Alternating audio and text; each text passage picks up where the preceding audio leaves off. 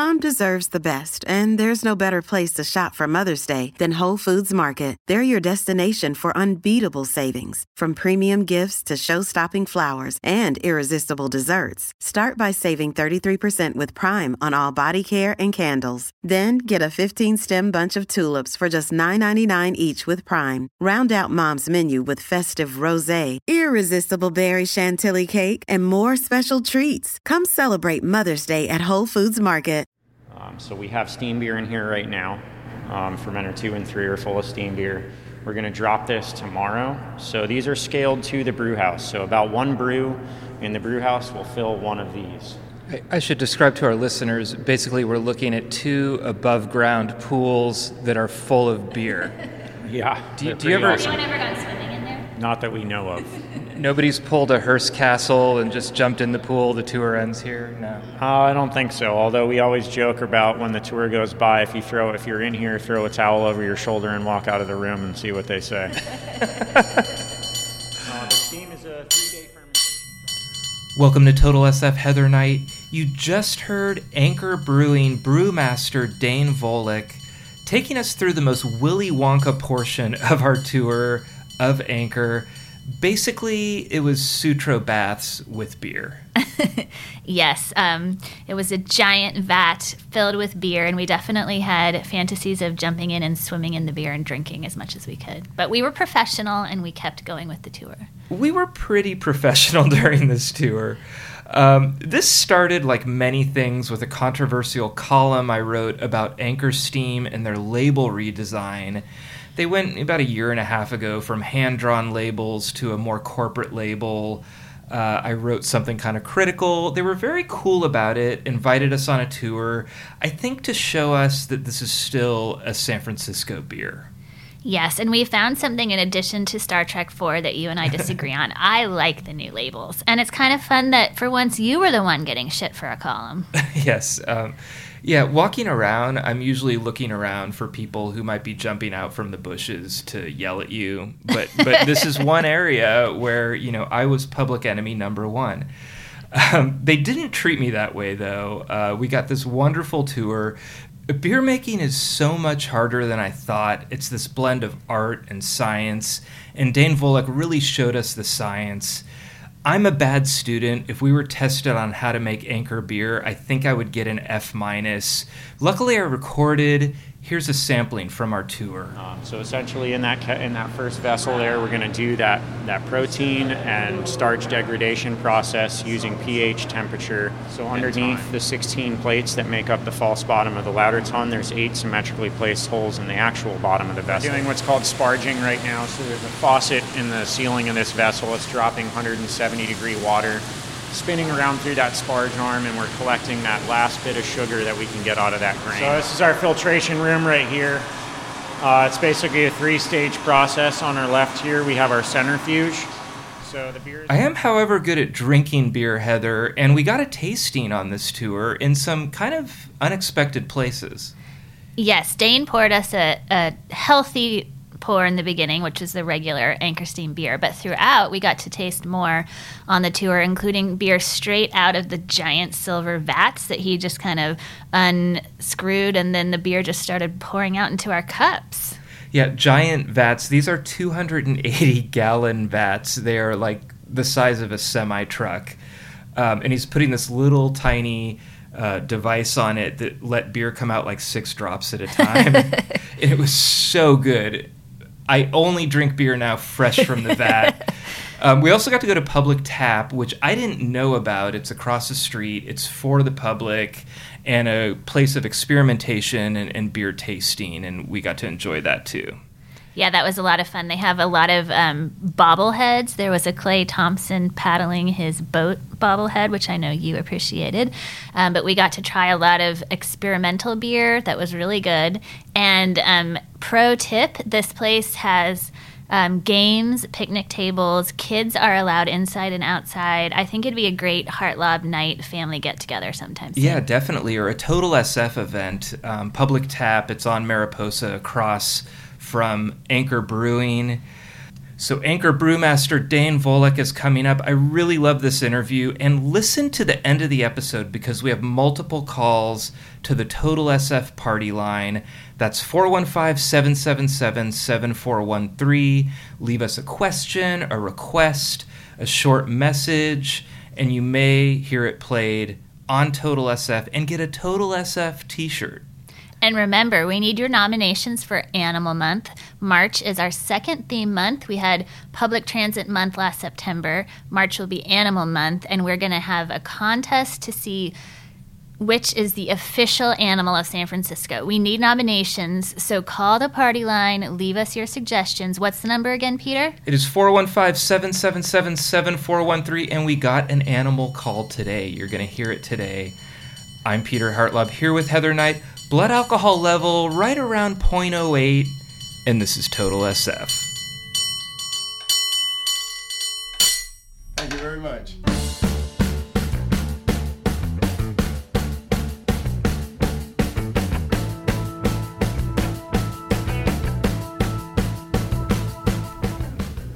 Welcome to Total SF, Dane Volek. Thank you for the great tour that we just got. The one question I didn't ask on the tour is, how'd you get started here? Oh man, that's quite an interesting story. But to keep it brief, I was going to SF State, and I was getting to that stage where I was running out of money and looking at the realities as they were, and wanted to kind of deny that as much as possible. But then I happened to see a posting outside of one of my classes for a job working on the racking line at Anchor Brewing Company. And I was like, that sounds pretty good. Pay seemed really good. Seemed like a workout. Hours were flexible. So I pulled the number off, made the call, and not too long after that, two interviews in and meeting Fritz Maytag for the first time. And the next thing I know, I was washing kegs at 6 in the morning. Do you remember your first day of work? I do. I actually do remember my first day of work pretty vividly. I mean, I'm a hardworking guy that loves to use my hands, but it was definitely more than I'd done in quite some time with that specific asset. So, how popular were you still in college, but working at a brewery? It worked out all right. I was actually not 21 when I started, so there was a little bit of a gap there. I'm sure you didn't drink any beer at all. I had no beer whatsoever. I was definitely not home brewing and not interested in learning more about brewing. Well, we just got a great tour, and we learned some breaking news about a Mexican lager with lime that's coming out soon called, tell us the name again? San Pancho. Yeah, it was very good. But you're really known for steam beer, and can you define what steam beer is? So steam beer is it's an artifact of a lot of technology and innovation that was occurring during the times of the gold rush. So you had, predominantly lager-centric, a lot of times German brewers that were coming out to the West Coast seeking their fortune, whether gold or otherwise, and they wanted to produce beer, but they lacked a lot of what we take advantage of today, and they lacked a lot of the sort of bare necessities of keeping beer cold. We didn't really have caves in this area. We didn't really have cheap, ready sources of ice. We didn't have electricity, but they're using lager yeast. So really it was a beer that was born of innovation, born of how do I take what I know and what do I know how to do and create a product that's still approachable, delicious, and craveable.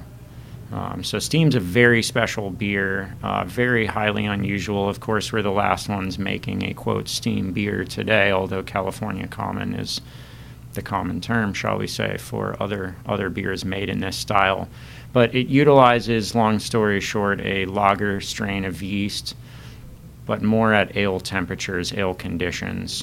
And San Francisco was really a really warm place that allowed this process to occur and allowed a lot of these innovations to take place. And we are the last ones around, but there was a lot of it going on at that time. Mm-hmm. And is San Francisco's climate still important to the brewery method today? Well, it's not so important to the brewing method other than that it is still consistent, which was a very nice piece of data to work with for those brewers at that time. Just having that stasis in the climate does still allow for some stability of an expectation of electrical demand. There is a little bit of that still playing with it, but the beer itself has evolved somewhat from that time. A little bit more control, as you can probably imagine, a little bit more science is being applied. But we're trying to, as we always do, stick to the traditions of our heritage and really just improve upon what it is that makes the beers that we make special.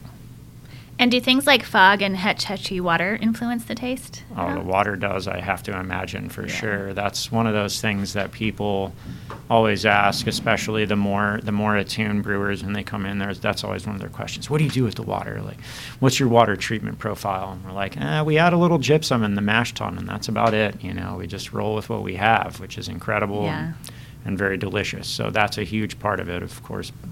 Water being the largest ingredient in beer, so very important. Well, this brewing company has been produced for 120 years plus. There have been a lot of highs and lows. How much do you pay attention to the history? How much have you absorbed in your 15 years here? Not enough yet, but I'm working on it every day. The history is, I started as a craft brewer, as a home brewer, and I was always very fascinated by that angle of things. I thought the history was really interesting and something that always appealed to me as well. But over my many years at Anchor here, it's always been a little bit more focused on process. And now as I've kind of learned different parts of that process, I find myself turning back to this family that I've grown up with, this cohort of people that I work with. It always kind of ends up bringing me back to that history and what it means to be around for 126 years and hoping to be around for another 126. So that the history is definitely something that a lot of people are very attracted by, and I just find myself getting more and more attracted by that over time. Well, I've been digging around in the Chronicle archive looking for Anchor Brewing facts, and a lot of things jumped out at me. 27 steam beers were in the city in the 1800s at one point. Anchor's the only one that survived Prohibition. I actually found the incorporation of Anchor from 1905 in the Chronicle. It's the Anchor Brewing Company has been incorporated by Otto Schinkel Jr., Albert Graft, Ernst F. Baruth, and Otto Schinkel Sr. with a capital stock of 37,500, which won't get you a lot in San Francisco today, but back then they got a brewery. A lot of ups and downs. I read through the archive, and at one point, we have a 1965 story headlined, "It Looks Bad for Steam Beer," and a profile of one man. He had one employee at one point, but I think he had to fire him by the end. There was one person putting out Anchor beer, which was being distributed basically to beer halls around here. I found Chronicle ads where it would be like, Double Play Bar has Anchor Steam this week. It was not a beer that was going all over the nation, international.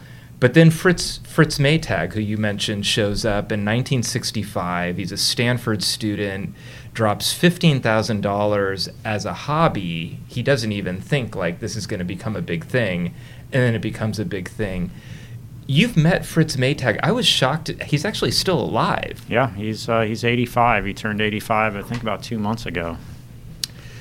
What's his influence on this place? And Maytag, he's actually part of the Maytag, I guess washing machine chain. So he had some business sense.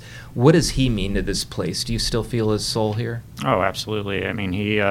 He passed down everything that he knew, person to person. It really is a family around here.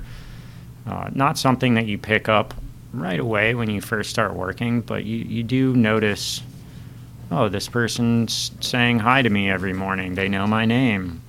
Like, oh, if I go over to Public Taps now and have a beer after work, there's a little enclave of Anchor workers right there. It's like you get drawn into it before too long. And I think Fritz, he obviously had a huge impact on the industry, obviously a huge impact on us at Anchor. But definitely more than anything else, really just kind of solidified this familial feel and this feeling that you're safe and at home when you're here. Your ideas are worthwhile. And we all just kind of bounce everything off of each other, and we end up learning exactly how to make this beer slightly better, or how to do this procedure a little bit better. And I think that sort of governing drive is still very much alive and well here. And that's something that I personally and many of my coworkers take seriously, of shepherding that into the future. That's really what our job is. Mm-hmm.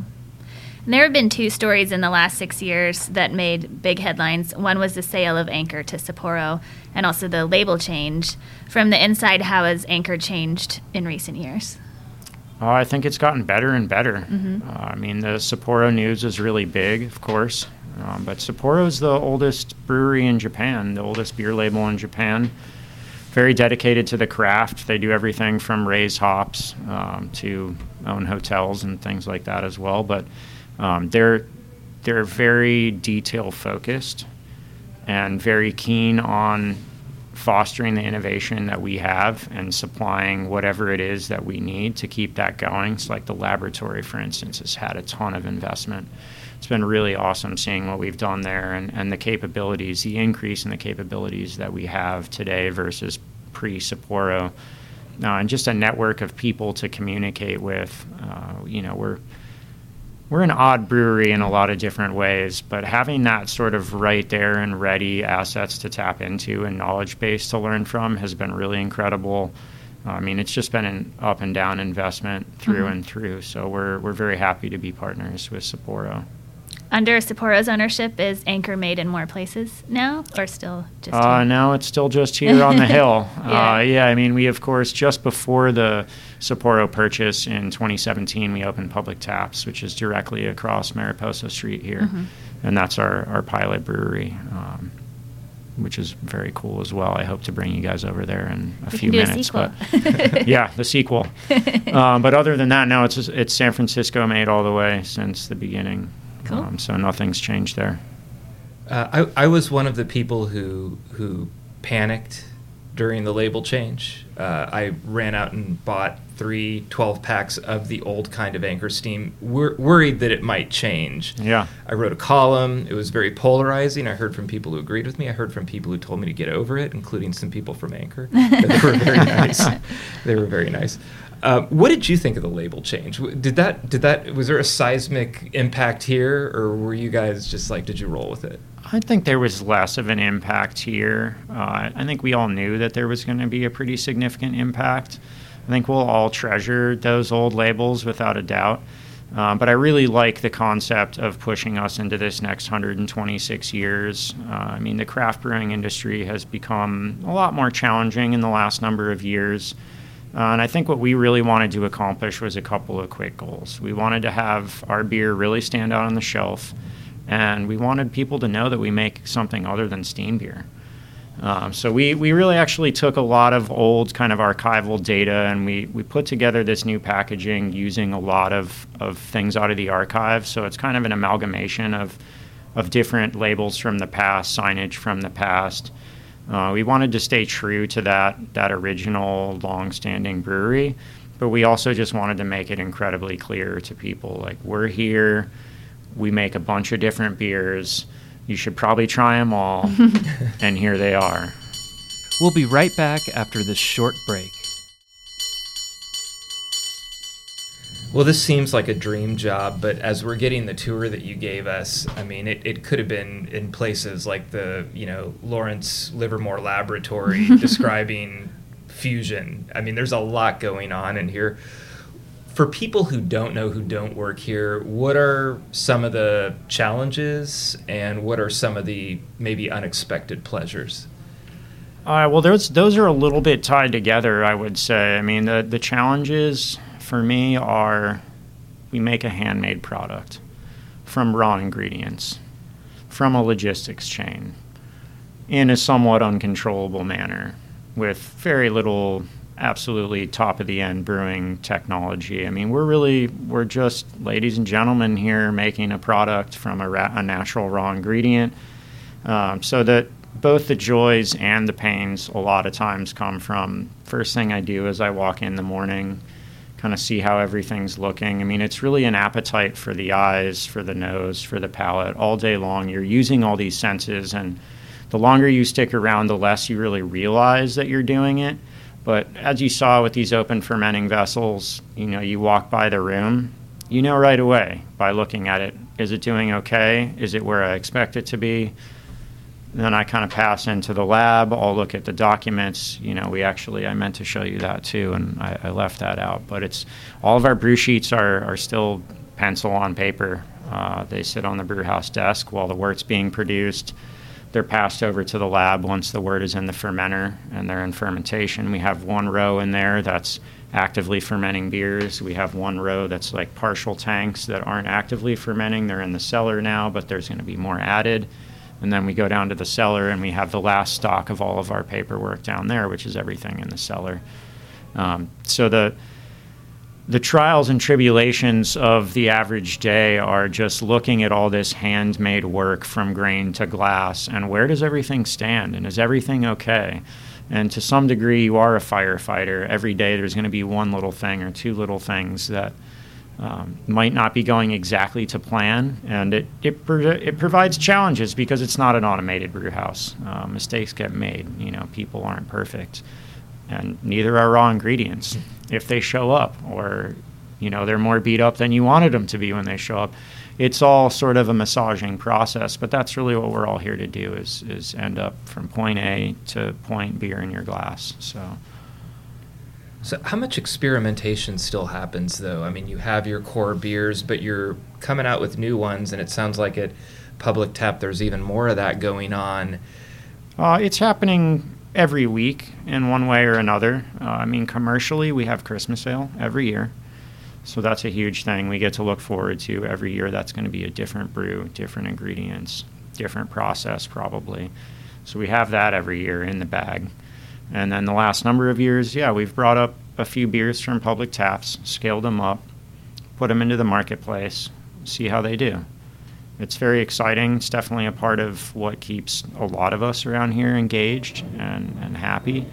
But Public Taps is a whole other story. That's a new brew every week, pretty much. That's about the flow of it. So there's a lot of experimentation going on there, far more than we could really capture for any actual use commercially. It's maybe one out of the 4 brews in the month we're doing something explicitly for some commercial application. The other 3 brews, we're doing something to learn something, or we're doing something to please a consumer that we know wants something very specific, or we went to a restaurant last night and we tried some new dish, and how could we make a beer that resembles that dish or goes with that dish? That's the joy of a 7-barrel system, is it's pretty easy to make a batch of beer and pretty easy to sell it when you have people that love coming and tasting it. Is there a lot of failure on the way there? Do you taste a lot of bad beer before you get that one that you really love at Public Tap? I'm probably the harshest judge of anybody on some of those, so I'm not always exactly pleased the way that I thought I was going to be pleased. There's always a little bit of shock. I wouldn't say I'm disappointed often. That's maybe a little strong. But there's some beers that are clear winners, and some beers that are more than drinkable. Well, we associate Anchor so strongly with the Giants. Are you a Giants fan? I'm a Giants fan. I'm not a huge baseball guy, but I always enjoy going to the games and, of course, drinking our beers there. I'm looking forward to San Pancho there in the future. With the nachos. That's going to be a great killer combination. With the Cha-Cha Bowl. Yeah, that'll be good. Yeah, I'm going for that. I'm not going for the Giants this year. They've built a bad team, but if they've got a good beer selection, I'm still going to get to the ballpark. Why does beer always taste better at a Giants game? That's part of the romance of enjoying something you enjoy where you enjoy it. It's a combination. It's some kind of mathematical, exponential. We can't really quite explain it other than to taste it and experience it. Well, you've survived our serious questions, and now it's time for the lightning round. Okay. Where is your favorite place in San Francisco to get a burrito? To get a burrito? Castillito, probably. What's your favorite movie filmed in San Francisco? I've been wanting to watch the vampire one again, Interview with a Vampire. Oh, yeah. I always have that scene going across the Golden Gate Bridge and just like the hair flicking in the wind. There's always something about that scene. I haven't seen that movie in a long time, but I've been thinking about it recently, so we'll go with that. Okay. Where's your favorite place in the city to get a stiff drink? I'm going to have to say one of the many rum bars that we have will go Smuggler's Cove. Okay. The rum barrel is a great drink. Yeah. Well, this region is very associated with wine. Would you consider San Francisco a good beer city? Yeah, I think it's a good beer city. If we expand that to just the Bay Area in general, we're absolutely hitting it out of the park. Yeah. But there's great breweries in the city, really good work that's being done. I'm sure there will be more in the future. And besides Anchor, obviously, what's your favorite local beer? I'll go East Bay again. I like a lot of what's going on in the East Bay. There's Original Pattern, Ghost Town. I mean, there's just so many good breweries in this area. But the East Bay's really stood out in the last year. They had an incredible showing at Great American Beer Festival this year. People are definitely taking notice. Yeah. How much beer do you drink in an average work week? Just enough. And last question, what is something you always make sure to squeeze into your busy day? Time to relax with the people that I work with. Mm-hmm. Always try to just, multitask at the end of the day. I go to Public Taps. Mm-hmm. I taste a pour of something that I haven't tasted in a while, and I enjoy it with the people that I work with.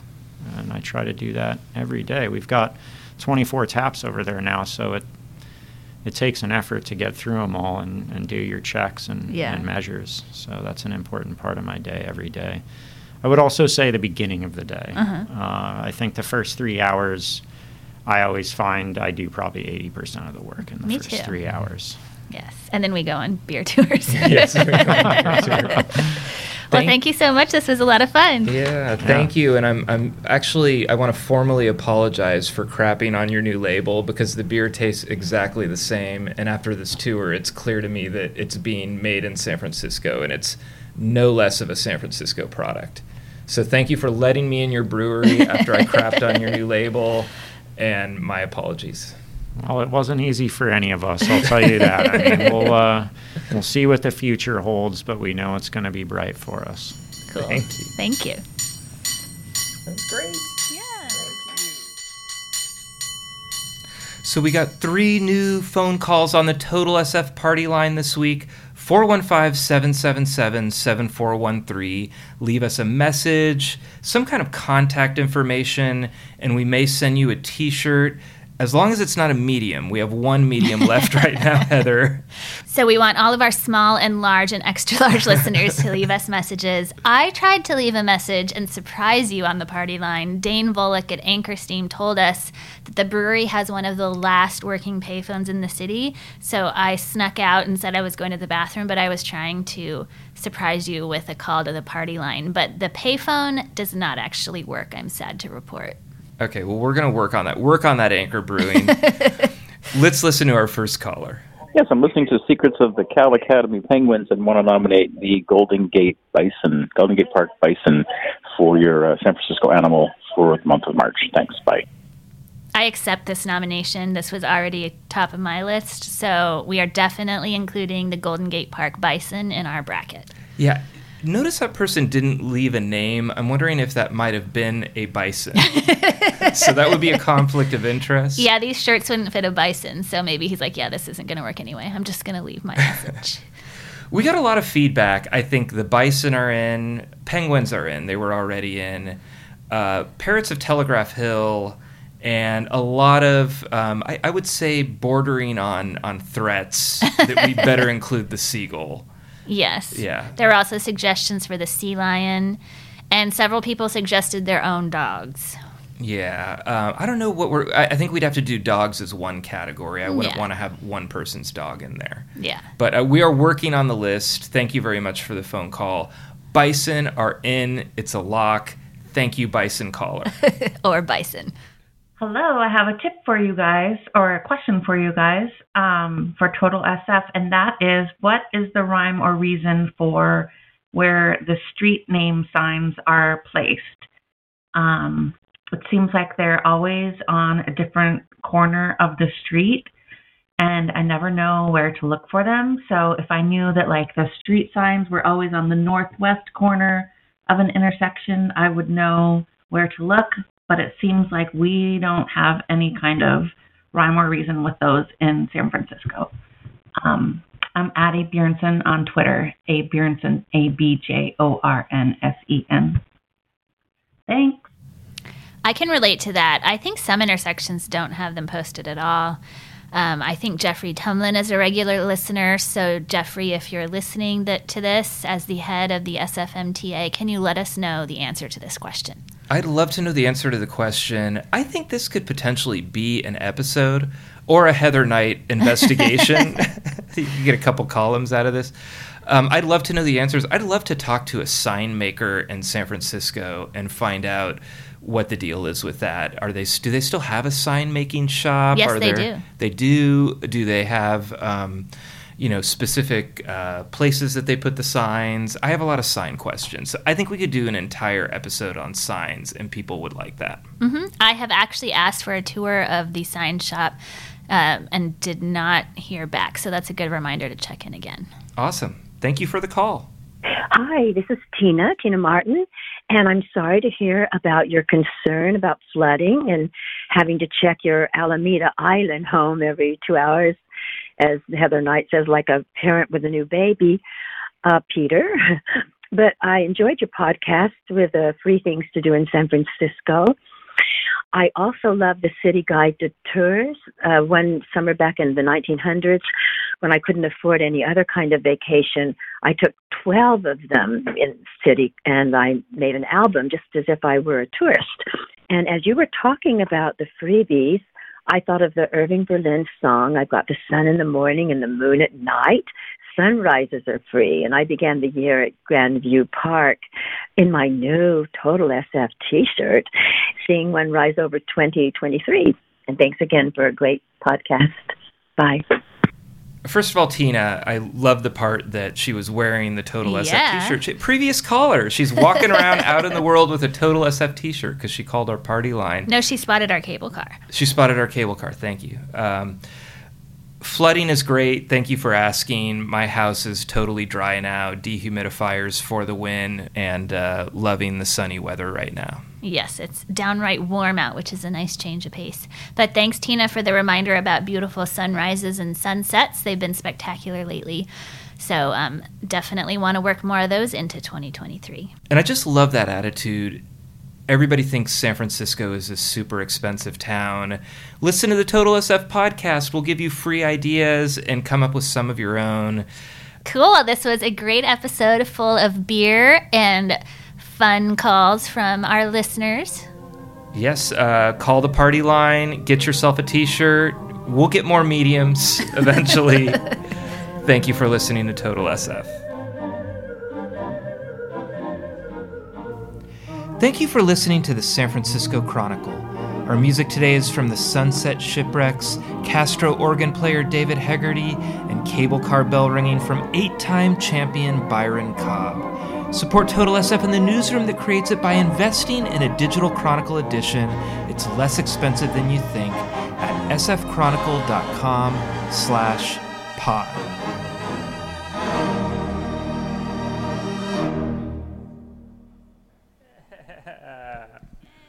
Loved it. I missed that so much.